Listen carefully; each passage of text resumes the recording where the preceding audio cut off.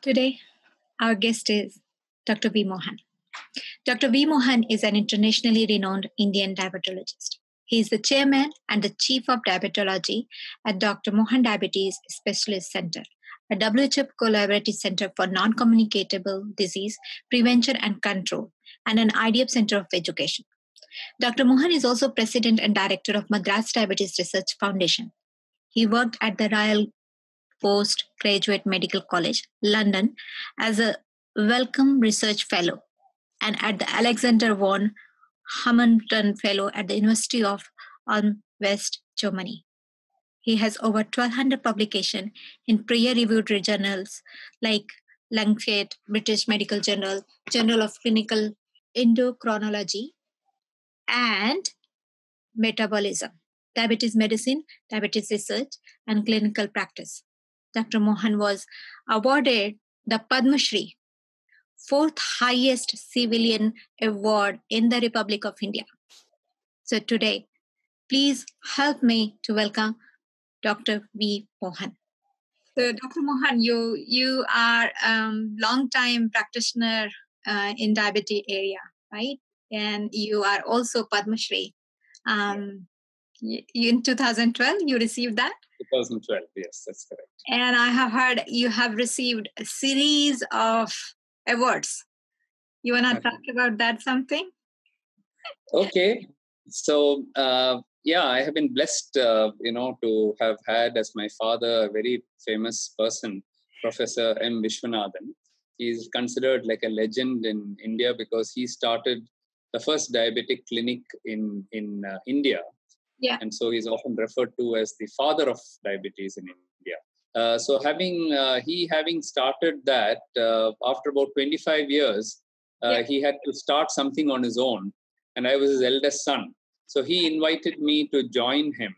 And so at the age of 18, I had the good fortune to join him and to start really working on diabetes itself, which I don't think many people in the world would have had that opportunity. So I had the good opportunity. I made best use of it. And therefore, right from a young age, success started coming to me. And then now, of course, I'm fairly well established. I run a very large diabetes center as well as a research center. We publish extensively. So a lot of awards have come. You mentioned the Padma Shri, but also the Dr. B.C. Roy Award, which is one of the highest in India for a medical doctor. I got that many years ago. And then I got the Dr. B.R. Ambedkar Award, which is considered the highest research award in India, given by the Indian Council of Medical Research. And one more noteworthy is the Dr. Harold Rifkin Award. This is given by the American Diabetic Association, and I got it 2 years ago, and I was the first Indian to get it. It's given for distinguished service in the field of diabetes to any only one award they give every year. And 2 years ago, I became the first Indian to get that award. So. What an honorable moment for us. It's a really proud moment. So I also heard that you have written 1,300 papers? Yes. Like research papers? Yes.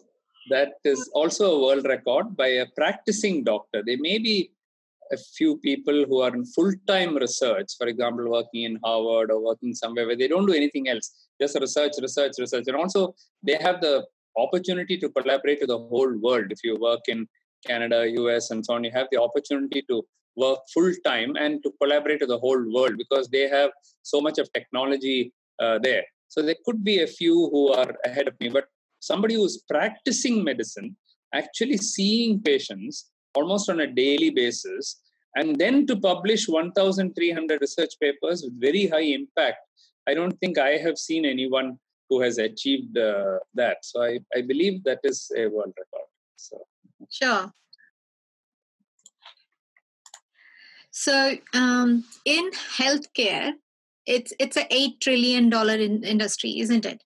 It's one of the largest industry, and it is growing. And health is gonna be a really biggest problem, right? And people are actually, especially seeing the COVID like this, and there are a lot of other pandemic. People are actually predicting where the industry, gone wrong in all this.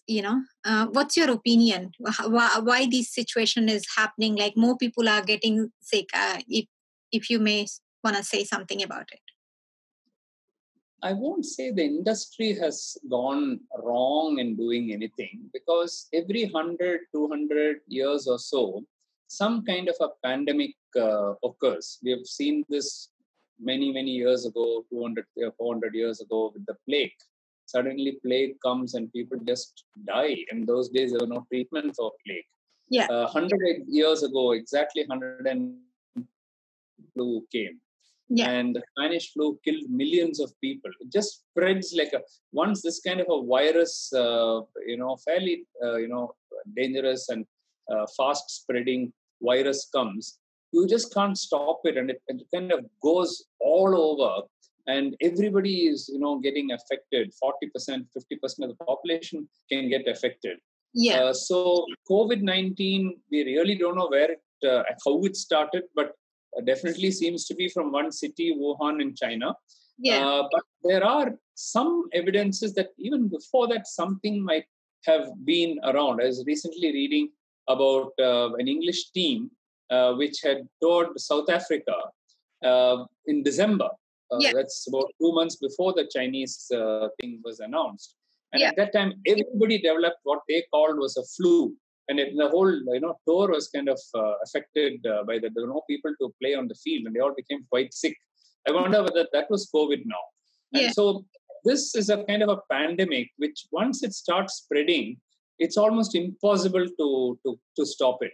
And all governments did their best. If you see the Indian government, what all they did, first of all, they blocked all the borders. They said nobody coming in, everybody coming in will be screened. And you'll think that this is all being, simply they're saying. It's not so. I know exactly every single person who arrived into India because India didn't have it, obviously. It came from somewhere from abroad. Yeah. And every single plane, any other mode by which people came in, they were quarantined. There were health officials going after them. They were being asked about their symptoms. Who all they possible it was done. Interstate borders were all closed, so you could not go from one state to another. There were massive programs. Every time you pick up the phone and make a phone call, there is a message in your state, whatever language there is, 23, 25 languages, they say, watch out.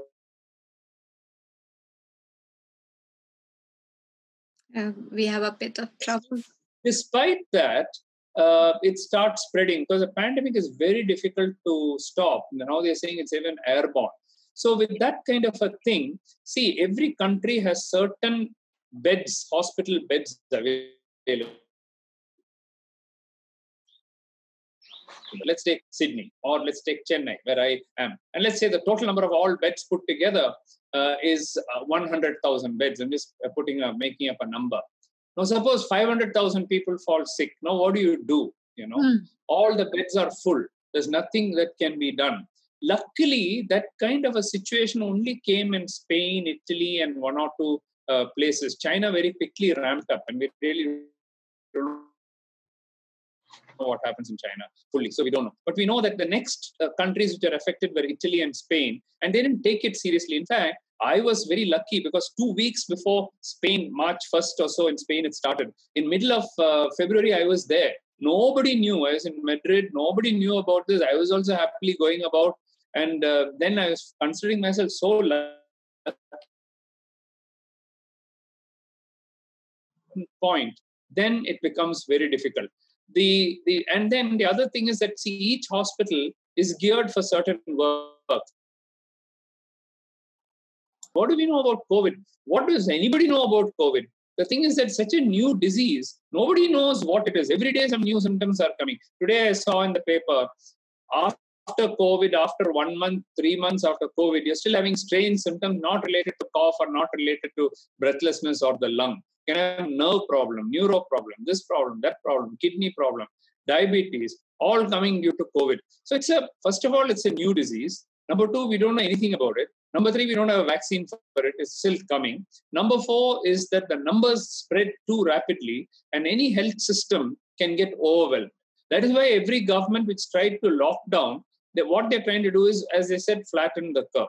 So instead of the numbers going up so much that every hospital gets overwhelmed. Can we kind of slow it down so that at any time they're able to have enough beds to manage? So the industry has responded, I would say, quite fast, because never in the history of any illness, viral or bacterial or anything, has a vaccine been produced so fast. Not just one, but like 10 candidates of vaccines. From China, we have Korea, we have Russian, we have US, we have Indian vaccine coming. So many varieties of vaccines are coming. Now, to get a vaccine trial done, again, you can try to shorten the time incubation from 3-4 months. So the first viral thing actually started in January, maybe in China, but it's going to the rest of the world only in March. And here we are in August, already having so many vaccines which have been produced.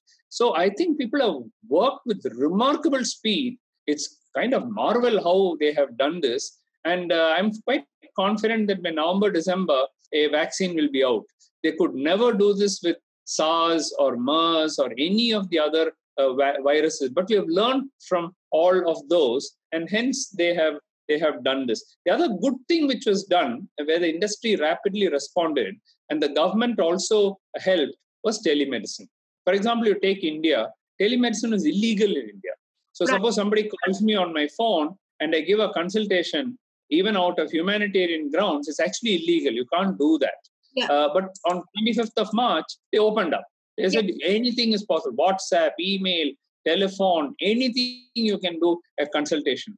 Yeah. Now, having done that, even through Zoom or whatever you want. So having done that, now it's very easy for people to reach out. And all this would have came only because of COVID. So I would say we have not actually failed, but we're taken by surprise. And because we're taken by surprise, nobody could react in the proper way. And the other thing is, there's no one answer. People don't even know how to see.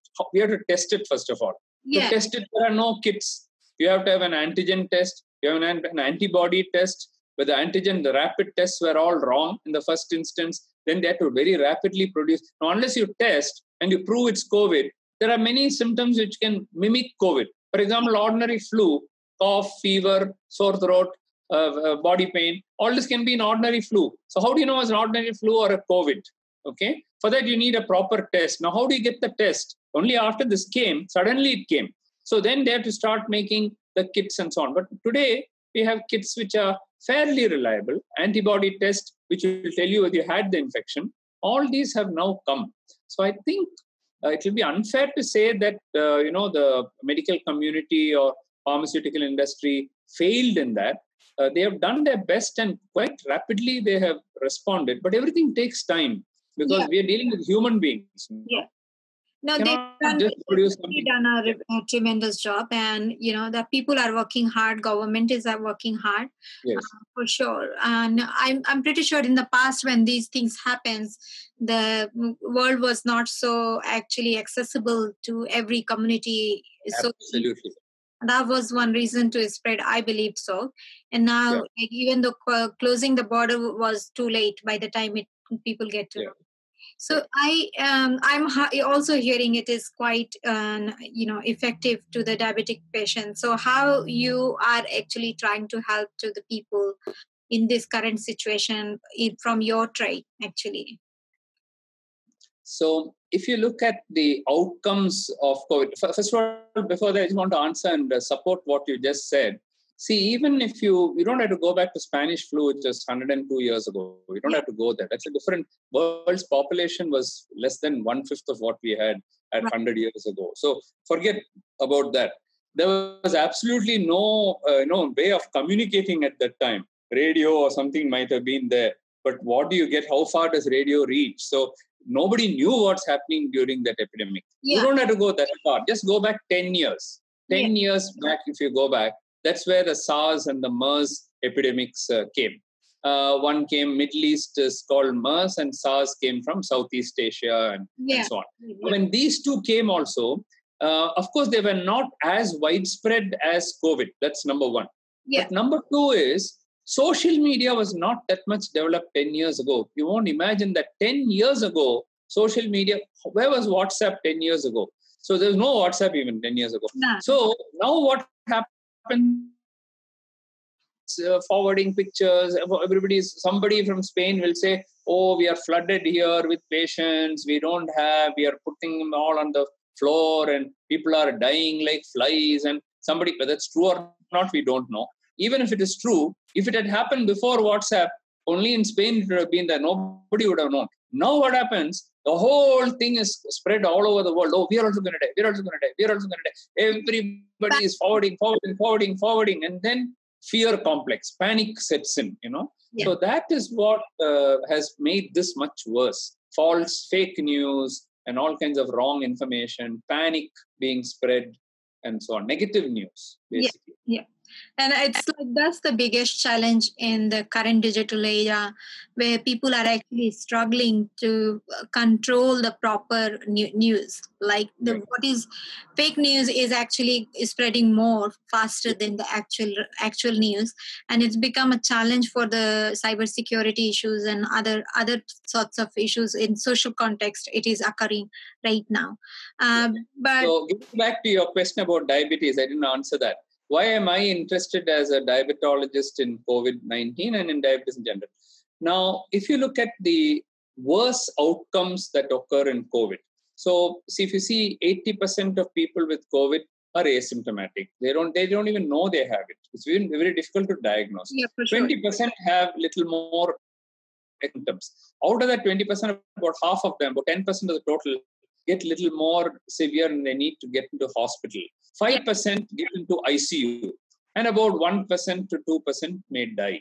Out of the entire numbers, maybe about 1% will die. Now, if you look at those who get into the ICU, those who get into hospital, and especially those who die, there is a predominance of certain non-communicable diseases in these people. First of all, they're older people. Age is a factor. Second is diabetes. Third is heart disease. Fourth is blood pressure, high blood pressure. Fifth is some respiratory disease, asthma, and so on. So people who have all these comorbidities, as we call them, they are the ones who seem to die. So from my point of view as a diabetologist, I tell all my patients, you better control your diabetes well and make yourself like a non-diabetic person.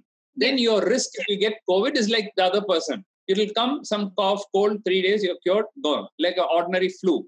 If you don't control your diabetes, what happens is that when this COVID gets into the body, it spreads. The whole immunity is very low. Therefore, it can very easily spread. It's like as if your immunity has gone to sleep and there is an invader attacking when you're sleeping, So fight the invader better. But if the whole army is sleeping and at that time the invader comes, you can imagine what will happen. The whole country will be taken over. So like that, the whole body is then taken over by the virus. It will start producing all kinds of bad, cytokines and so on. It's called cytokine storm. And that goes and damages the kidney, the heart, the liver, all the organs, the lungs, pancreas, and that produces all the problem. That becomes more in people with diabetes, obesity, heart disease, smokers, those who have chronic respiratory disease, asthma. These are the people, or cancers. These are the people. So they are the people who tend to die. So in my specialty, we have been focusing on trying to keep the sugars under good control and seeing that we protect people from getting into bad outcomes. Yeah. And how this is actually affecting your non-communicable diseases? Like what's happening in that area? Yeah. It's a very important question that you've asked, because what happens, and I wrote actually an open page in the Hindu, I think the last Sunday, not the Sunday, the previous Sunday, I wrote an article in the Hindu, in the open page, our national paper, where I said, non-communicable diseases, are they getting sidelined by COVID? Now, what happens is, when everybody starts thinking only about COVID, we go on and on and on. What we don't realize is that, like any pandemic, the Spanish flu lasted 1 year to 1.5 years. SARS, MERS lasted about 1.5 years. Now, this is about 6 months to 9 months, 6 months, 7 months now. I expect another 6 months, COVID will go away, just like SARS, MERS, and all. Because many people will die, unfortunately. But another 6 months, you're not going to have COVID forever. Next 20 years, you're not going to have COVID. It's an infection. Once it infects a significant number of people, it will go away. But there are diseases like diabetes, heart disease, hypertension, cancers, all these, which are permanently there. They are not going to go away. First of all, they'll make COVID worse. But then these diseases are the real killers. If you take the whole world, number of people who have died due to COVID, that many people die every week due to diabetes. Okay. So these are much bigger killers. And so my plea to the government was, and to everyone was, yes, take COVID seriously, take all the precautions you can, but don't neglect diabetes, hypertension, heart disease, and the other killers, because these are going to stay.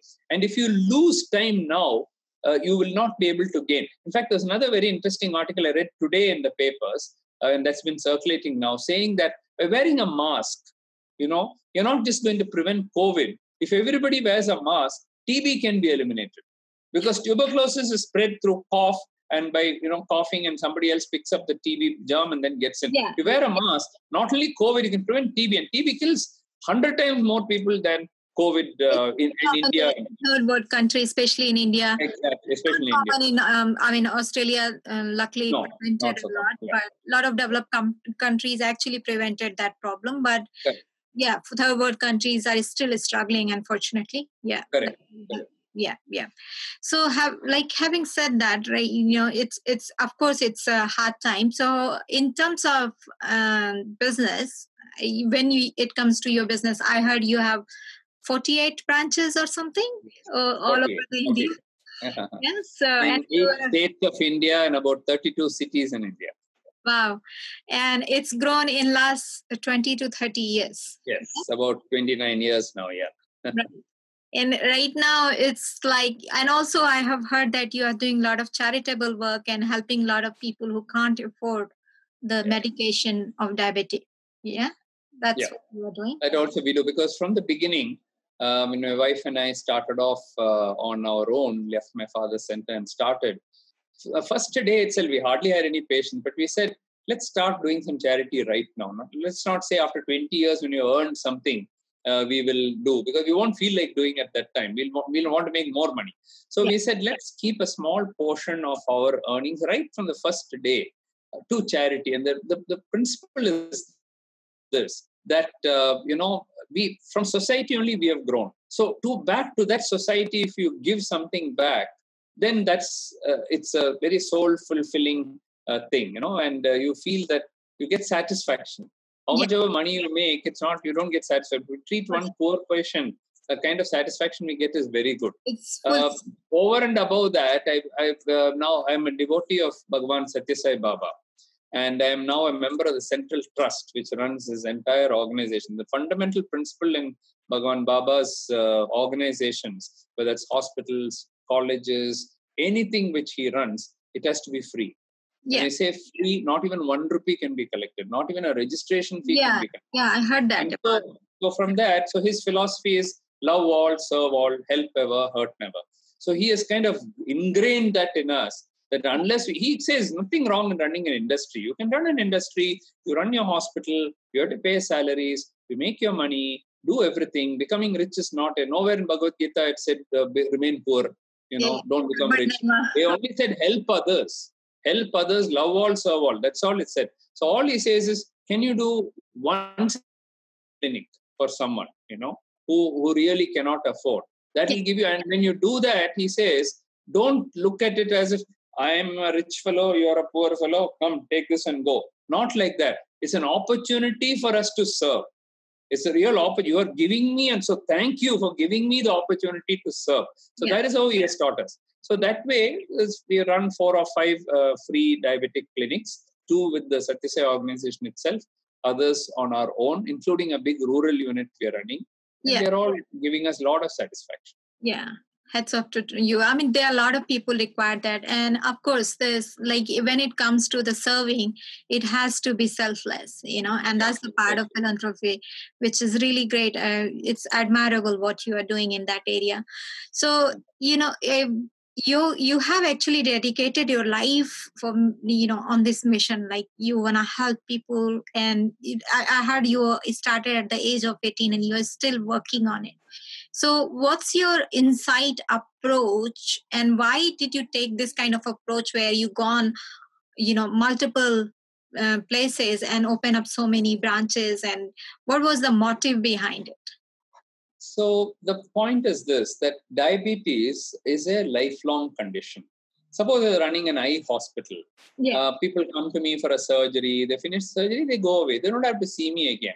Suppose I'm a gynecologist or obstetrician, deliver a baby is gone, mother is gone, and I don't have to see the mother or the baby again unless she gets pregnant again. But this is not like that. Diabetes is very different in the sense that they have to keep coming back again and again and again and again. Sure. Minimum 3 to 4 times a year we have to see them. So what we started finding is, as our clinic became more famous, we started getting people from Calcutta, from Northeast, from Dubai, from here, from there, from all over the place. People started coming. Now, if you tell them come back 3 times a year, 4 times a year, how can they come all the way to Chennai? So we started, even with Chennai itself is very big. So we first started with one branch in Chennai, in another part of Chennai. That worked very well.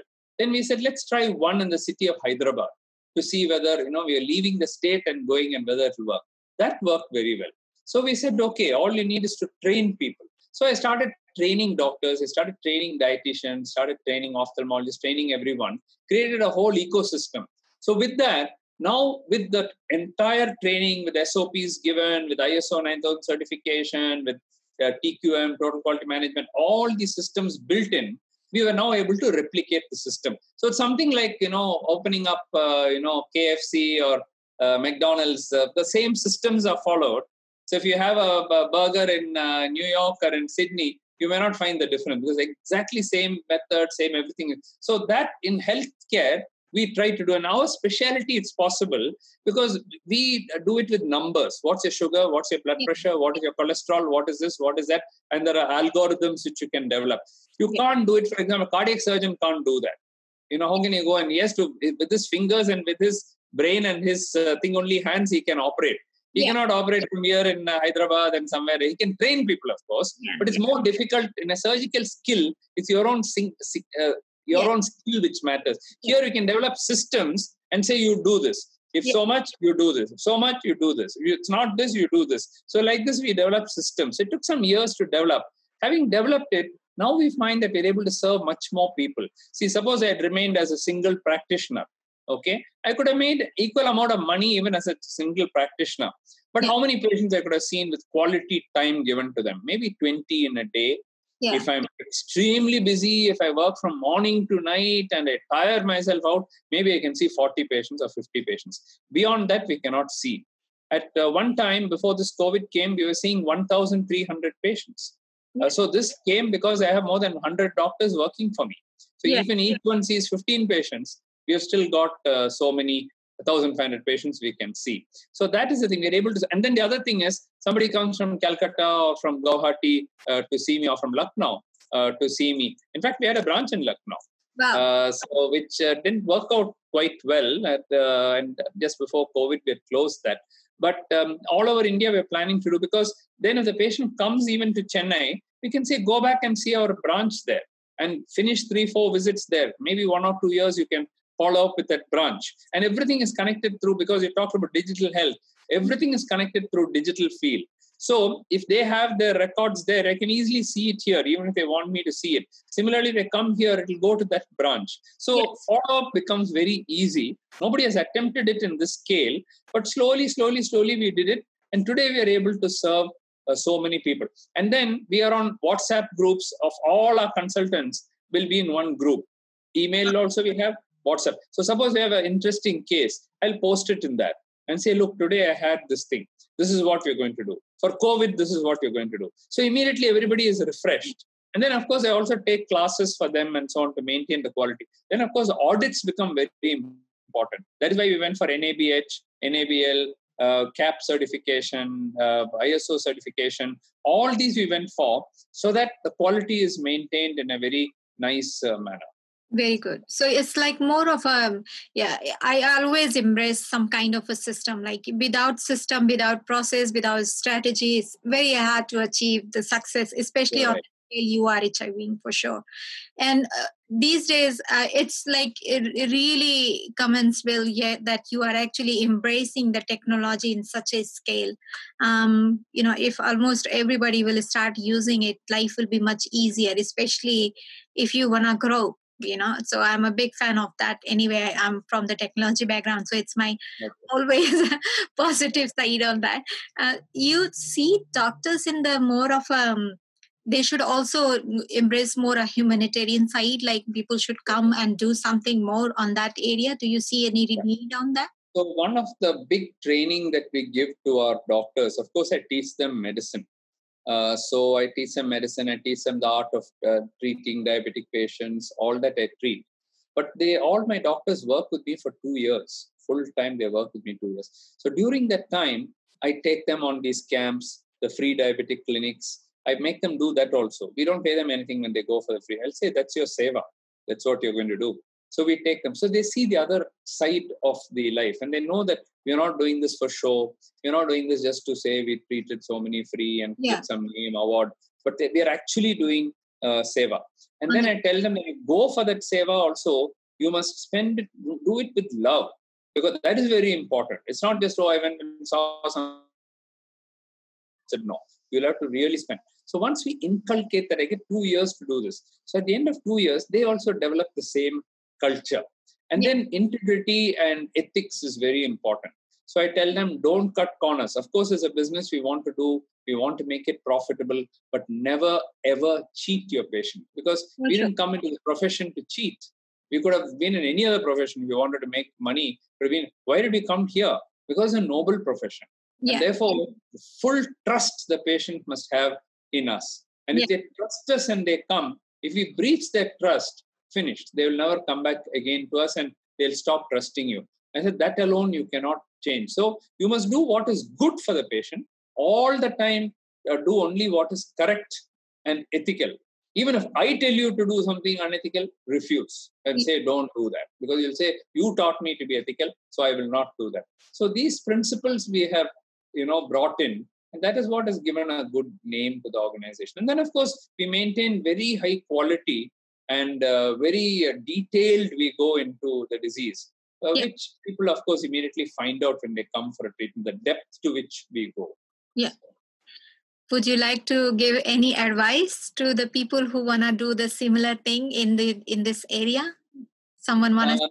I would say that for those who are in the medical profession, whether it is medicine, dentistry, pharmacy, nursing, pharmaceutical, physiotherapy, anything, you're serving human beings and you're dealing with human lives. I would say excel, become the best in whatever you do, create a niche area for yourself, become world class, build big institutions and make it successful, and be profitable also, because the profit will flows down. Have that also, but always have ethics as number one, integrity as number two, and number three, a humane heart, a humanitarian approach, empathize with people.